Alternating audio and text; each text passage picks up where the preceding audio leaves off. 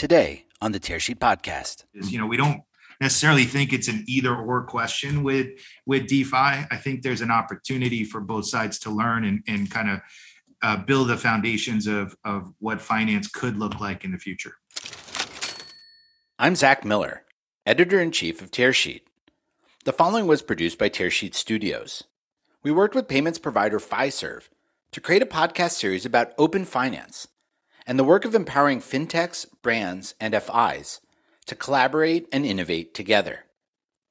In our sixth conversation in the series, we speak to SVP and Head of Fintech at Fiserv, Sunil Sachdev, and Senior Strategic Sales Manager at ConsenSys, Daniel Lynch. We discuss the potential for fintech to leverage Web3 technologies to enhance customer experiences and inspire loyalty. Hey everyone, great to be here. Thanks for the invite. My name is Daniel Lynch. I work at ConsenSys. I am a Senior Strategic Sales Manager here. I'll tell you a little bit about what that means. Previous to ConsenSys, I worked at Swift for a number of years, working on their payments innovation initiatives. A little bit before that in supply chain and supply chain finance software. ConsenSys is the largest blockchain software company in the world. I think we're a bit unique in that we address different verticals within the market simultaneously that others don't. We work with developers. We work with retail people, right? We have the most popular wallet in the world. Work with large institutions such as like JP Morgan or Santander, as well as directly with a lot of the popular protocols, layer ones, layer twos, DeFi lending protocols, which I think gives us a bit of a unique perspective, a bit of a 360 view of everything that's happening in the ecosystem. And I personally work with a lot of the institutional adoption. So helping institutions think through how to participate in the kind of innovation that's happening more on that like protocol side or in the developer side around Web3, DeFi, and all these new financial primitives. Great. So welcome. And Sunil, can you introduce yourself? Sure. Hey, Zach, good to talk to you again. Sunil Sachdev. I head up fintech and growth here at Fiserv. Fiserv is one of the largest fintechs in the world. In the US, we're the number one provider of core banking solutions to financial institutions. We're also the number one merchant acquirer in the country. So we truly sit at the nexus of commerce. The group I lead, Fintech and Growth, is really an enterprise organization that sits horizontally across the company. And it was created to help us take different types of products and services and branch out to a broader addressable market than just chartered institutions or merchants. And that's where I had the privilege to meet with Daniel and see if there's opportunities for us to collaborate to develop Web3 solutions or help bring Web3 a little bit more mainstream. Great. So welcome both. In the series of podcasts we've been doing, we've been taking a deep dive into open finance. Today, we're talking about the potential for Web3 tech to help make the promises of open finance a reality. There are a number of elements I know in this new world of decentralized finance, whether it's crypto or blockchain or NFTs. Let's start by talking about which elements are being embraced by financial service providers and I guess how they're adopting them.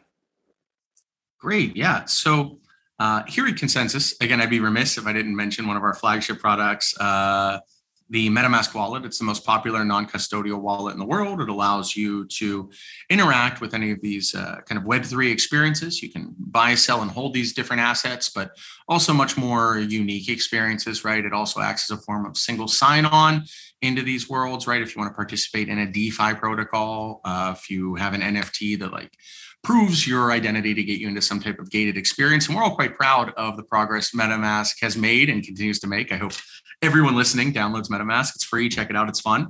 But over the past few years, what we also see in the kind of custodial space, right? Not everyone wants to manage their own keys all the time or deal with that complexity, is institutions thinking about how they can offer these experiences to their customers. And I think there's a spectrum between thinking about them as purely financial assets, which we've seen for some time now, right? Providing people avenues where they can buy, sell, and hold these assets, to this kind of world we live in today, which is a more Web3 experience where, yes, you can participate in the financial aspect, but there's also non-financial properties of these assets too, right?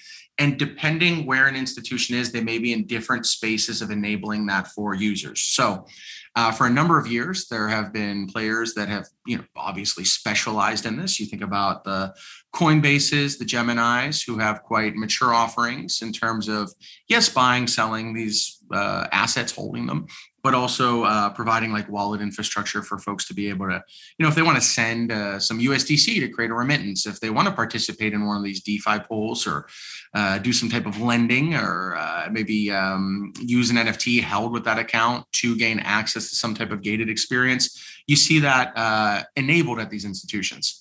Fintechs, really many that were focused on, you think about a lot of fintechs replicate a traditional business in a more exciting or usable way. So you think about like the money service bureau business, right? We've seen the folks like the Venmos and Cash Apps around for a number of years, or kind of the broker dealer experience. We see the Robinhoods, et cetera, right? These type of institutions, I think, have been in an interesting place where they're maybe just behind those crypto native institutions in terms of rolling out these capabilities, both in the US, but then I work a lot in Latin America, where I think a lot of these institutions are maybe a few months or a year ahead, where they're starting to offer kind of like the Coinbase or Gemini-like services already. And then, of course, we do have the traditional financial institutions increasingly starting to look at ways to enable these experiences for their users. Many announcements over the past year from the likes of Fidelity, Bank of New York, Visa, MasterCard. And these can be, again, maybe a more traditional kind of FI to FI financial service, like providing custody for other FIs, or they can be experiences directly for retail customers, institutional like funds. So there is a pretty heterogeneous mix of activity happening across institutions, but I kind of think of it that way. From the more crypto native to the more traditional FIs, we do see the same path. It's just a question of, depending on your size and obviously how you are interpreting regulatory guidance, where you're at and enabling those capabilities for your customers. And Zach, we've had similar conversations at Fiserv as well. But it's interesting. Our perspective obviously comes from the fact that we are rooted in centralized finance, right? So as we talk to financial institutions, they're always trying to figure out ways to ensure that they continue to stay relevant for their existing customer base, whether that's retail or commercial. They see opportunities in DeFi and blockchain and crypto as a way to create more efficient ecosystems to move data and value. Now, one of the things, as you probably know, over the last couple of months, we've been through an interesting sojourn with the regulators. And that doesn't look like it'll abate anytime soon. We've been in conversations with regulators because we are extensions of our banks in most cases. And they talk to us about how we are facilitating and enabling those types of transactions and what are some of the guardrails that are in place. But I have to say that the regulators are coming at it from a very open mind. Financial institutions are looking at use cases very specifically to ensure that they're prioritizing big bets. So that usually starts with some type of commercial transaction enablement before they jump into retail. When we look at the merchant side of the house, we've seen a number of announcements where merchants are open to accepting crypto or stablecoin at the point of sale for purchase. But that's still a little bit of a rarity. It is not really commonplace at this point. But again, merchants are trying to figure out what they can do with DeFi to, again, enable stickiness and relevance with their existing base. And we saw a great announcement recently where Starbucks announced an NFT Odyssey solution with Polygon. And we're excited to see where that goes. Obviously, Starbucks is a leader in the loyalty space, and they've done some great things with their program. We're privileged to support Starbucks in many of the areas of their business. And we're curious to see how this Odyssey NFT launch goes and how we can potentially learn from that and maybe share that with other merchants as well. That's really interesting. And I wanted to drill down a little bit. I know in one of the concepts that comes up frequently when we talk about Web3 here at Tearsheet, I know we're in the early stages of maturity around it, but I'm interested in the potential. Like, what are your thoughts on what DeFi could bring in the financial ecosystem? Yeah, maybe just so everyone's on the same page, I'll make sure that everyone understands what DeFi is too, right? That's a good place to start. Oh, no. I have a little anecdote that I think makes clear to some of the folks that are maybe more novice in it. And it is a really, I think, important part of Consensus role is that I often think, I mentioned before, we work directly with these protocols. So Uniswap is one of the, it is the biggest decentralized exchange, right? They use our products like Infura. And at the same time, we work with like the likes of, the large banks. And one thing I noticed when I used to work at Swift was this gap between these communities sometimes, right? Where people are doing really innovative and really cool stuff in DeFi, but they don't quite get the challenges of compliance or cybersecurity that a large institution would have. Alternatively, I remember first talking about DeFi with folks in like 2017 with the arrival of Bancor. Most of my banker friends never asked me about it, or at least followed up on me telling them that DeFi was interesting. Probably finally last year when that Economist article came out. So there's a gap between these worlds. And I think at Consensus, we really try to bridge that gap. So maybe just anecdotally for the audience, a good example of like the potential of DeFi is I'm a big saver. I like to invest, but I don't really keep a lot in my checking account. I'll be honest. I just kind of pay with my credit card. I put a lot in my 401k, or I buy some crypto, or, I have an annuity. But I'm not always very liquid. I don't know. I could sell something if I have to, but it doesn't usually happen. But I got a credit card alert a few years ago, or last year, like December 23rd. And I had to buy my nephew's Christmas presents. And it would take a little while to get me issued a new credit card. And my checking account was just kind of low. And I was able to participate in one of these decentralized lending protocols, such as, MakerDAO or Aave or Compound, depositing a little bit of my ETH.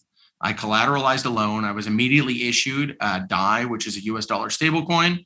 I sold the DAI instantly. I was able to go off, buy some cool gifts, have a great holidays with my nephews, got my next paycheck, bought some new ETH, recollateralized my loan, and it all happened quite automatically without a lot of friction or middlemen, or frankly, in the traditional financial ecosystem, I would have been very hard pressed to have tapped that liquidity as easily and quickly as I did, right? So what we see a lot of in terms of institutional adoption is how can folks begin to provide services like that, or use these type of protocols to provide that type of frictionless experience to their customers. So we see a lot of innovation happening right now with both like compliance tools, so that you can analyze an entire, so in this lending pool example I gave, for example, right? I don't have a strict counterparty. My counterparty is the protocol, right? So if you're a lender or a lendee, whether it's like credit risk or cybersecurity, or like wanted to check if someone's in an OFAC list, you can't just look at like your counterparty in a transaction. You have to look at the entire pool. And we have been developing tools for folks to do that. Additionally, we've been in a lot of talks with creating KYC liquidity, or like those liquidity pools or these decentralized exchanges, such that you can have that efficiency where, again, there's this like, there's no individual counterparty risk in a trade, right? You have your counterparty is the entire protocol, which, diversifies your risk a little. But how can we create ways where institutions feel fine knowing that all, a million depositors have been KYC'd? So that's another thing that, we've been working out with a number of large FIs, regulators, et cetera. Yeah, from a Fiserv perspective, again, the adoption rate is going to be based on efficiency, I believe, right? So today, financial institutions send transactions down a number of different rails, and each rail has a different regulatory component, a different commercial component, and a different timeline in terms of when that value is exchanged. So whether it's ACH, Fedwire, RTP, Swift, pay by bank channels that are now emerging, there is a need to create more efficient back office and middle office systems for financial institutions, so they can have a single protocol that they can send data and value, and understand that, hey, that will take the time that the customer needs to get their transaction completed. We're having lots of conversations with financial institutions that are looking to create those efficient back office systems for cross-border transactions and for domestic commercial transactions, because that's where the biggest ROI is right now, Zach.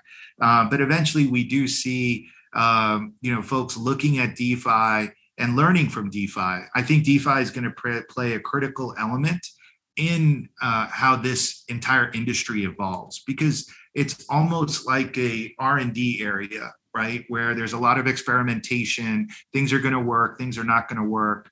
We have things just as recently with Tornado Cash, where people are trying to decipher, where does the OFAC line get drawn? Does it get drawn at a protocol, or does it get drawn at a person? So those are the types of conversations I think DeFi is kind of bubbling up. And as those conversations happen, I think we'll see the two worlds coming together to drive better efficiency across the entire ecosystem. I appreciate that. I want to switch gears and talk about NFTs.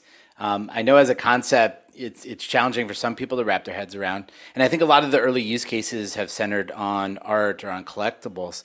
I'm curious to get your insight, where you see NFTs evolving to and what other uses they may have. Yeah, I think I'm a little bit privileged when it comes to NFTs, in that I'm a nerd and I've been into this blockchain stuff for a while. So when I was at Swift, I used to participate with ConsenSys and a number of other institutions in this. I think Microsoft was frequently hosting these in Times Square, I think called the Token Taxonomy Initiative, which were efforts to standardize different types of tokens, right? So whether it's a securities token that has attributes that represent like a bond or a stock or derivative, or whether it's a utility token. And one thing we talked about a lot of the time was non-fungible tokens or NFTs, right? And I think over the past 2 years, there's been really exciting things that I'm very, again, excited to see, whether it's the kind of traditional art world, whether it's, traditional folks in the kind of high value art world creating these works, or newer folks that are now kind of part of the traditional art world, like the folks creating those fidenzas and such. There's also some speculative activity around, I think, some of these collections, right? So if you think about like CryptoPunks, where there's an element of kind of art, but there's also, you do certainly want this asset to accrue value. But then thirdly, it also provides you a type of identity, right? So you can use it as your Twitter profile, et cetera. All these things are very exciting, but I guess I'm lucky again to have been thinking about NFTs before this boom, because really there's frankly just a ton of other applications, right? So you may have seen there were some Batman NFTs issued last year, which I think were quite exciting at low cost, and no one's buying them with the intention of maybe selling them for like $1 million later.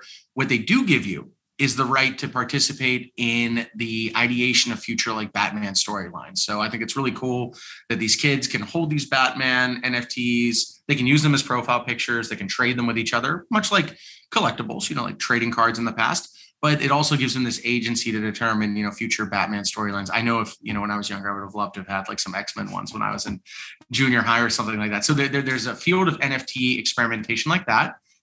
We've worked in a number of like gated experiences for lifestyle brands, sports, et cetera. So, we've worked with some soccer teams where like an NFT that you can think about it as like the equivalent of whether it's backstage passes or the special box at the stadium, where you have these gated experiences to consume this media or to maybe get time to chat with your favorite artist or athlete, right? So that's another way that we see NFTs being used concretely. And then finally, I mean, really, maybe this is boring to folks who are very excited about art and, all the profile pic NFTs have come, but you can also have pretty standard financial use cases implemented as well. So we've talked a lot before about like in financial inclusion or, a number of governments have like subsidies for certain people in the case of like insurance policies, right? Extreme weather events for like poor farmers, et cetera. Well, you could have an insurance policy implemented as an NFT, right? And then there's an oracle that will feed you in if an extreme weather event happens. When that happens, you simply either take the NFT or you burn it, and then you pay them instantaneously with a stable coin. So you can imagine for someone who doesn't necessarily have a lot of assets or time, who is working in maybe like a farming collective. We see this in certain countries. It's certainly very important that they get that liquidity, right? They don't have a lot of savings or resources to live by. And it's great that they could be paid instantaneously instead of having to present a lot of paperwork for this insurance policy that they have the total right to be paid for, right? We're just taking out this friction of getting this insurance payment that they deserve, right? So really, I think the ubiquity of NFT use cases is really exciting. And when you zoom out, bigger than I think a lot of people have been thinking about over the past like 24 months. Yeah, no, I totally agree with all of the use cases that Daniel highlighted. I think what we're seeing in terms of practical applications coming out in the market, we talked a little bit about what Starbucks is doing, but we really do see it as Loyalty 2.0, right? The ability to provide the enhanced experience through that identity function that Daniel talked about at a number of different venues. We have part of our enterprise is called Clover Sport, where we work with lots of stadiums across the country. One of the coolest things I've heard about potential use of NFT is to provide it to a season ticket holder, where they not only get to use the NFT to get into the stadium, get into the seat, and get access to special events, but they also through that NFT can unlock all the experiences that stadium provided to a person sitting in that seat for the last 50 years, right? So if it was a hockey stadium, every important hockey goal from the vantage point of that seat can be unlocked by that NFT. So I thought that was pretty cool. And, again, we're looking forward to see what Starbucks is going to do. We think others are going to jump in. We've had a lot of merchants inquire about, leveraging NFT as Loyalty 2.0 and providing, especially clubs like Sam's Club or Costco. You could see how, they want to create more curated experiences for different segments of their customer base, and how NFTs can fulfill that service. Yeah, I definitely love that experience loyalty piece. It gets me excited, at least when I think about the capabilities there, the possibilities. One of the things I think that's so interesting about the Web3 space is that sort of, being defined as we sit here. I know regulations are still in the air, and we're seeing a move from proof of work to proof of stake consensus with the recent merge for Ethereum. What do you guys make of it, and how are you operating in this somewhat undefined space for an industry that really requires definition? Yeah, I think, we definitely have been on a journey with the regulators, and it's great to see. I have to say that every interaction I've had so far, Zach, with the regulators, they've really come with an open mind, looking to learn as much as dictate, in terms of policy. There's still a lot to kind of unravel here because there's so much potential. Daniel just talked about, all of the things that he's seen and experiencing around the world with just NFTs. I really do believe that everybody's bought in that there is an efficient protocol here that can be leveraged to make lives better, to ensure that there's more inclusive systems that are developed for everybody, that there's an opportunity to just bring the world closer together from an economic standpoint. So the regulators still have a lot of work to do. I think politics will play a role in that, unfortunately or fortunately, right? So we'll see how what happens with the midterms and as we get into the next election cycle. But I am confident that we'll get this right, because I believe for us as a country to continue to be a leader from an innovative standpoint, that we have to kind of address this problem head on, or take advantage of the opportunity that blockchain Web3 provides us. Yeah, I mean, vis-a-vis specific regulations, I will say, as a senior strategic sales manager, I would defer to our excellent government affairs and policy team at ConsenSys, who really put a lot of thought into this, right? About like what type of activity is true financial activity and what type of activity, like these collectibles, right? How can you enable folks to participate in art or collectibles in a way that is parallel to the world that exists today, and which is different than the financial services sector, and then also have appropriate activity for like the FI sector. If you're issuing a security token, it should probably have the attributes and all of the activities that you would do when issuing a security. And I would totally defer to them, who can explain all those things much better than me. Where I get quite excited, though, is in working with customers, we do want to give them the way to set policy, carry it out operationally, and then document it across any type of risk that they could have. And that could be, whether mandated by the regulators or as just industry standards, or as a way of proving your value to your counterparties or customers. We're really excited to develop, I mentioned before, compliance tools that are appropriate to like DeFi, right? So if you're analyzing whether you want to make a deposit into a pool with 4 million depositors, we'll help you set a policy that'll maybe identify not just like addresses that are in the OFAC list, but addresses that have done things that could get them in the OFAC list, right? Like terrorist financing, illicit content, et cetera. Things that are open to interpretation. We've mentioned the mixer users before, gambling services, things like that. You can set a policy such that across all like 4 million of these deposits, you can identify which addresses have really participate in activities that would either foreclose business or, much in the traditional world, check if it's a false positive, right? So, there's always sanctions hits when it just turns out that the person is not the person in the OFAC list. They're an accountant from Flatbush, Brooklyn, right? We want to provide tools to do very similar activities in Web3 and DeFi. Not just in terms of financial crime compliance, but also like anti-fraud and security. We're very dedicated to providing audits of smart contracts to ensure that they behave the way they do. We have a very mature audit business where we deliver an audit for you, but we also have a tool called fuzzing that basically lets you like brute force attack any of your smart contracts as you develop them, as you implement them, as you design them, to find potential vulnerabilities there. And then, of course, we're always excited to work with folks on how they can develop custody solutions, right? And we've been, our MetaMask institutional offering is integrated with probably 7 or 8 custodians now. And we've worked with a lot of large institutions on things like key management. So it's always top of mind for us how we can, again, enable the adoption of these, both not just in like non-custodial wallets, but at an institutional level. And that takes a number of these tools, whether it's financial crime compliance, custody, fraud monitoring, smart contract, auditing, et cetera. Yeah.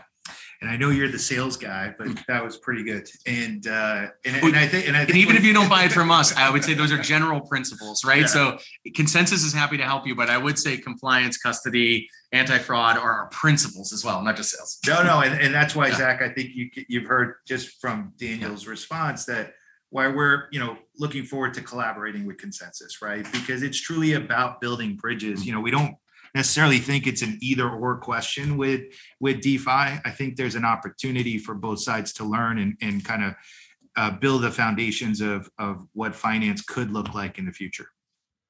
I think what's so interesting for me is hearing both of your perspectives, and having had these conversations a couple of years ago, it feels like we're so much like closer to this actually becoming a reality now. Sunil, Daniel, thank you very much for joining us on the Tearsheet podcast today. Thanks, Zach. Excellent. Anytime you would want me or anyone from Consensus back, would be honored to do it. It's a real pleasure to be with y'all.